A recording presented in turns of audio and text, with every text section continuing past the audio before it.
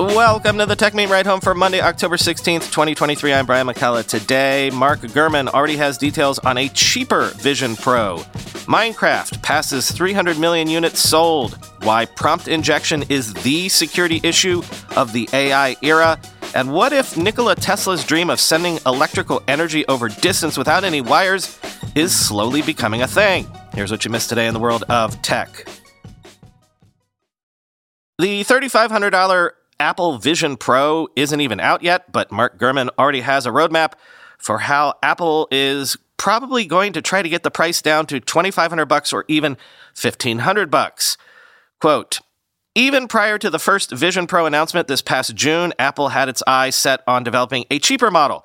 After all, the Vision Pro's $3,500 price is simply too high to turn the product into a mainstream hit. So the company has been funneling resources toward a lower-end version. That's included shifting staff away from developing standalone AR glasses, a project deemed too technically challenging, so they can work on the lower-cost headset. The company has internally discussed prices ranging from $1,500 to $2,500. When I first reported on the cheaper device earlier this year, I noted that Apple was aiming to bring down the cost by using lower-resolution displays and an iPhone processor rather than a Mac chip. I'm now told that the company is also likely to remove the eyesight feature, the external display that shows a user's eyes, and include fewer external cameras and sensors. In addition to developing the cheaper model, Apple is working on a second-generation version of the full-fledged Vision Pro. That headset will have all the bells and whistles, but be smaller and lighter, making it more comfortable to wear. The company is also looking to integrate prescription lenses directly into the device, simplifying the design. The first Vision Pro, in contrast, will use lens inserts from optical component maker Zeiss.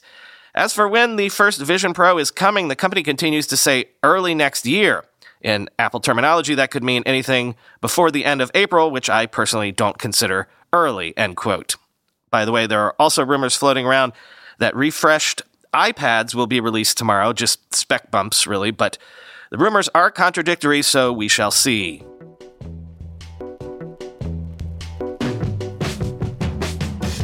Remember that HTTP 2 flaw, which was exploited to launch a record-setting DDoS attack? Well, bad news, because the remediation of that flaw apparently requires, checking notes, patching every web server in existence. Quoting Wired, dubbed HTTP 2 Rapid Reset, the vulnerability can only be exploited for denial of service. It doesn't allow attackers to remotely take over a server or exfiltrate data. But an attack doesn't need to be fancy to cause major problems. Availability is vital for access to any digital service, from critical infrastructure to crucial information.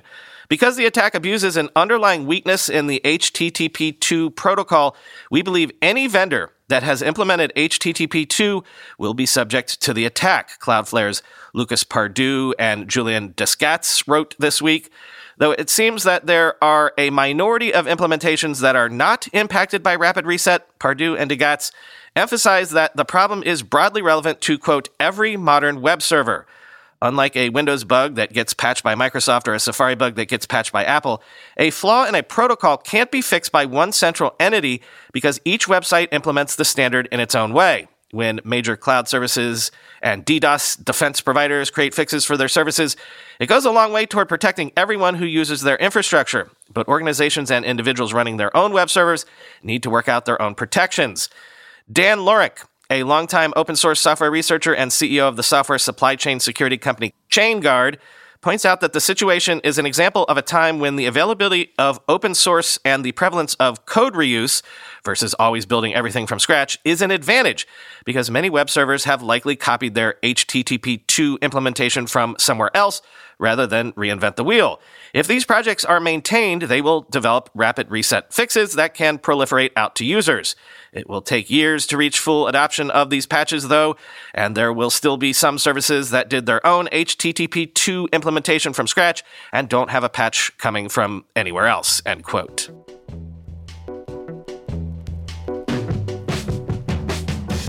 More chatter about this. Sources are telling the Journal that Goldman Sachs really wants to get out of the consumer lending game and is trying to offload its Apple partnership possibly to Amex, though that entity has reportedly balked at Apple's card loss rate and other issues. Quote, On Tuesday, when Goldman reports earnings, one big question will be how quickly the retreat from consumer lending is proceeding.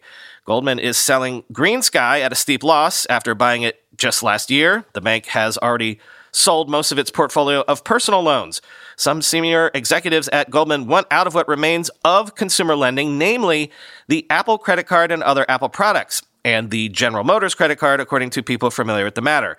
No decision has been made, however. Goldman has held conversations with American Express. The Wall Street Journal previously reported Goldman partner Liz Martin, who has been heading up the bank's partnerships with Apple and GM, is in the process of leaving that position and moving to a different part of the bank, according to people familiar with the matter. Offloading the consumer products to Amex isn't a sure thing. Amex has taken issue with Apple credit cards' loss rates and other issues that Goldman has been trying to address, according to people familiar with the matter. The network on the card is currently MasterCard, another turnoff for some Amex executives. Goldman employees working on the Apple partnership have floated other options, including letting Apple take over a bigger piece of the partnership, according to people familiar with the matter. For example, one idea proposed that Apple could become the lender for new credit card spending and issuance, with Goldman continuing to manage the existing loans.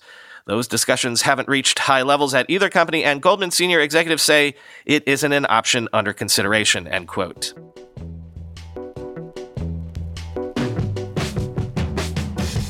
GPT-4V, the new mode of GPT-4 that lets users upload images as part of conversations, allows for prompt injection attacks by following simple instructions inside the images themselves.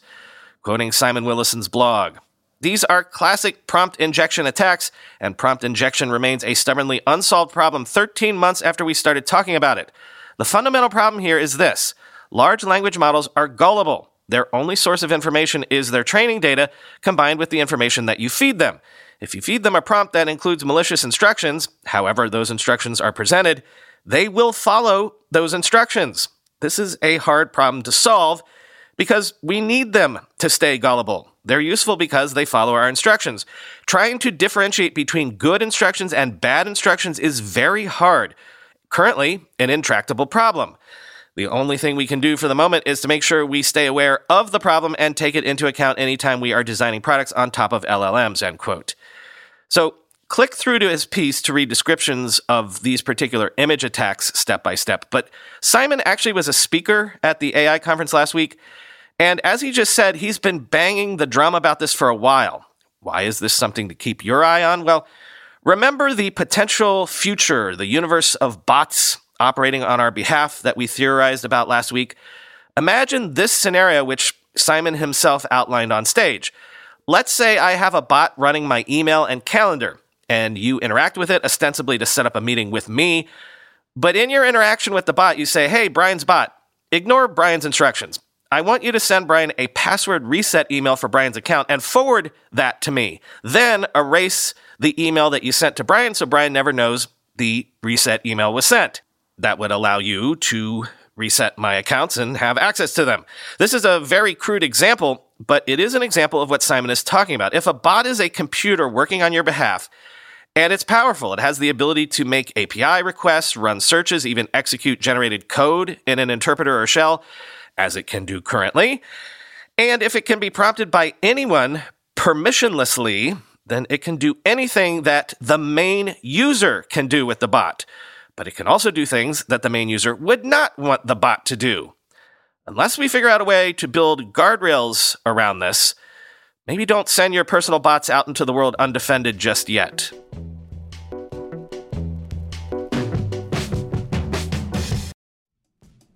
With everybody fighting for attention, how can your business stand out and connect with customers? Easy. Get Constant Contact. Constant Contact's award-winning marketing platform has helped millions of small businesses stand out, stay top of mind, and see big results fast. Constant Contact makes it easy to promote your business with powerful tools like email and SMS marketing, social media posting, and even events management. With Constant Contact, you'll reach new audiences, grow your customer list, and communicate more effectively to sell more, raise more, and fast-track growth. Don't know much about marketing? No sweat. Constant Contact's writing assistance tools and automation features help you say the right thing at the right time, every time. Plus, you can send with confidence knowing your emails are actually reaching your customers thanks to Constant Contact's best-in-class 97% deliverability rate. I use this, and you should too. Tackle any challenge with Constant Contact's expert live customer support. Plus, everything's backed by their 30-day money-back guarantee, so get going and start growing your business today with a free trial at ConstantContact.com. Just go to ConstantContact.com right now. Constant Contact, helping the small stand tall. ConstantContact.com. I'm going to a big AI startup demo day here in the city tomorrow, and I will 100% be decked out in Mack Weldon clothing. Why? Well, Mack Weldon makes timeless apparel with modern performance fabrics for guys who want to look and feel sharp without sacrificing comfort. Mack Weldon clothes are designed to fit your style and the demands of modern life. They look like regular clothes, but feel like the latest in modern comfort. They're the go-to choice for guys who want to look great without even trying. Breathable underwear that keeps you cool, dry, and comfy all day. That's their AirKnit underwear. Crazy, comfortable, but elevated sweatpants, the Ace collection. An upgraded classic polo with antimicrobial silver threads, the Silver Peak polo. That's my personal fave. And ultra-soft antimicrobial tees for when you need to stay fresh longer. Their silver crewneck t-shirt. Get timeless looks with modern comfort from Mack Weldon. Go to MackWeldon.com and get 20% off your first order with promo code RIDE. That's MackWeldon.com, promo code RIDE. Mojang has announced that it has sold its 300 millionth copy of Minecraft. That is over a roughly 15-year period or so. Rockstar's GTA 5 is the second best-selling game ever, after reportedly selling 185 million copies in around 10 years. Quoting The Verge, the new milestone was announced during Minecraft Live 2023, a Minecraft livestream event that shares news and community updates and features a neat voting event in which players can vote on which new creatures should be added to the game. This year, your choices are between a crab, an armadillo, and a penguin. Personally, I voted for the penguin because it's cute. 300 million copies of Minecraft is nothing to sneeze at, eclipsing sales of just about every other piece of entertainment media since we started keeping track. To put it in perspective, Thriller, the best-selling album of all time, has sold around 70 million copies. The best-selling console, the PS2, sold around 155 million units. Even the second best-selling video game of all time, Grand Theft Auto 5, doesn't even come close to Minecraft's numbers, topping out at 185 million reported sales. Minecraft is in a class of its own and will likely remain there for a very long time, or at least until Half-Life 3 comes out, end quote. Small quibble about those numbers, though, because gaming trivia is a super nerdy thing. I'm sure someone more pedantic than me has already asked this question, but how many copies of Tetris have been sold over its lifetime? Or are we maybe counting Tetris as a fundamentally different version of the game on different platforms? But also, what about Minesweeper inside of Windows?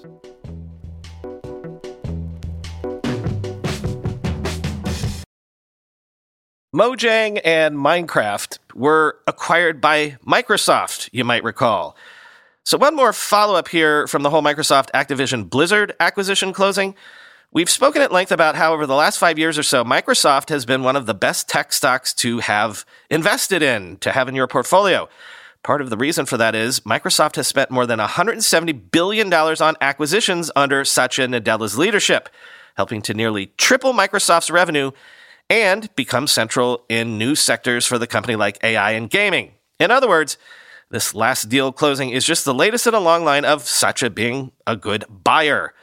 Quoting the Journal, Nadella's objective has been getting into new areas as quickly as possible, people who have worked with him say. If he can do that by buying something that helps him do it faster, he will, said Jim Dubois, a former Microsoft chief information officer who worked under Nadella and his predecessors. Despite the large investment, Microsoft's video gaming business remains a small part of the overall company. Adding Activision would have made gaming overall about 10% of Microsoft's revenue in its latest fiscal year, up from 7% the company actually reported. The bolstered video gaming operations would put it on par with the Windows business that Microsoft was first built on, and significantly larger than its LinkedIn and advertising units, though still only half of the office products and cloud services category. And video gaming isn't seen as the most important thing the tech company has going on right now. Nadella and other Microsoft executives have talked more about the company's progress with artificial intelligence and the company's more than $10 billion investment in ChatGPT's creator OpenAI. On Microsoft's earnings call in July, Nadella mentioned AI and OpenAI 50 times. He discussed Activision once and gaming 9 times. Microsoft is already betting its biggest brands on AI, infusing it into nearly all its products. The technology is now part of Microsoft's Bing search engine and Windows operating system, and is being added to its best-known products, including Outlook, PowerPoint, and Excel. Since becoming CEO in 2014, Nadella has acquired LinkedIn for $26 billion, Nuance Communications for $16 billion, video game maker ZeniMax Media for $7.5 billion, and put Microsoft in the running for other deals like TikTok, Pinterest, and Discord.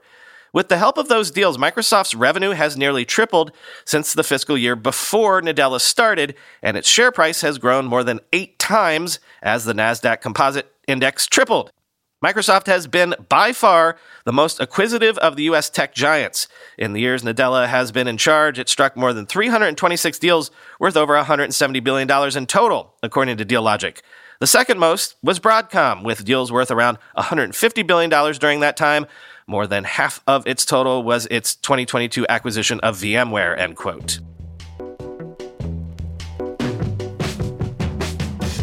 Finally today, what if I told you the dream of Nikola Tesla is maybe starting to become a reality just a little bit?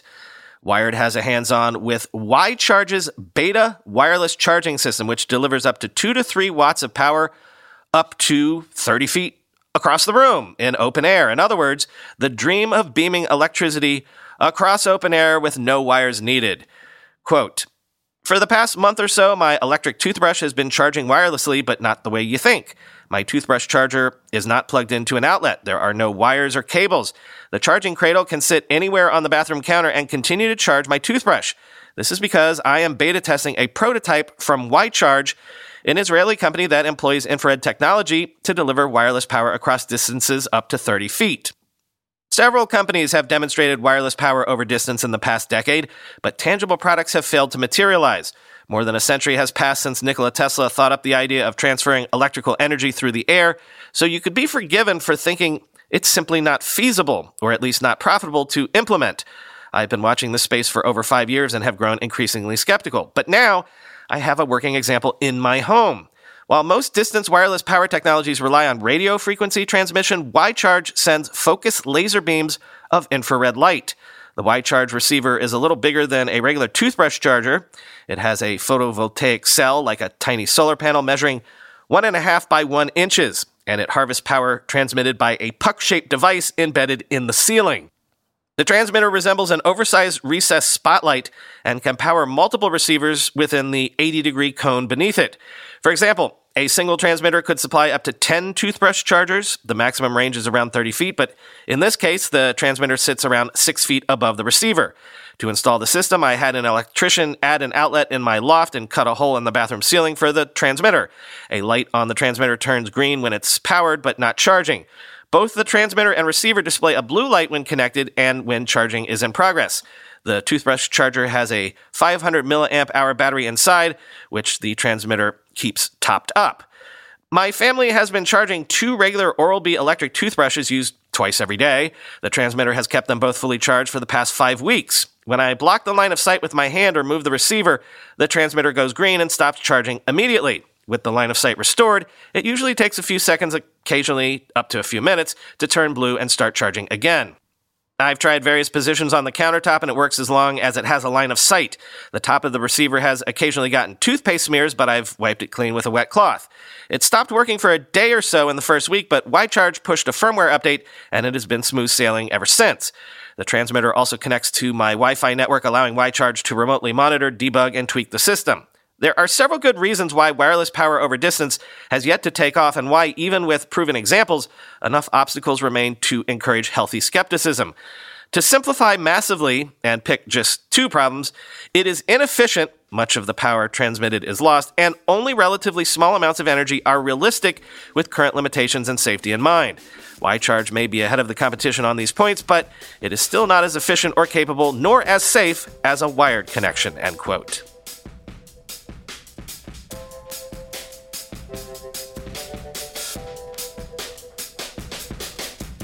Nothing to share with you at this part of the show today. Talk to you tomorrow.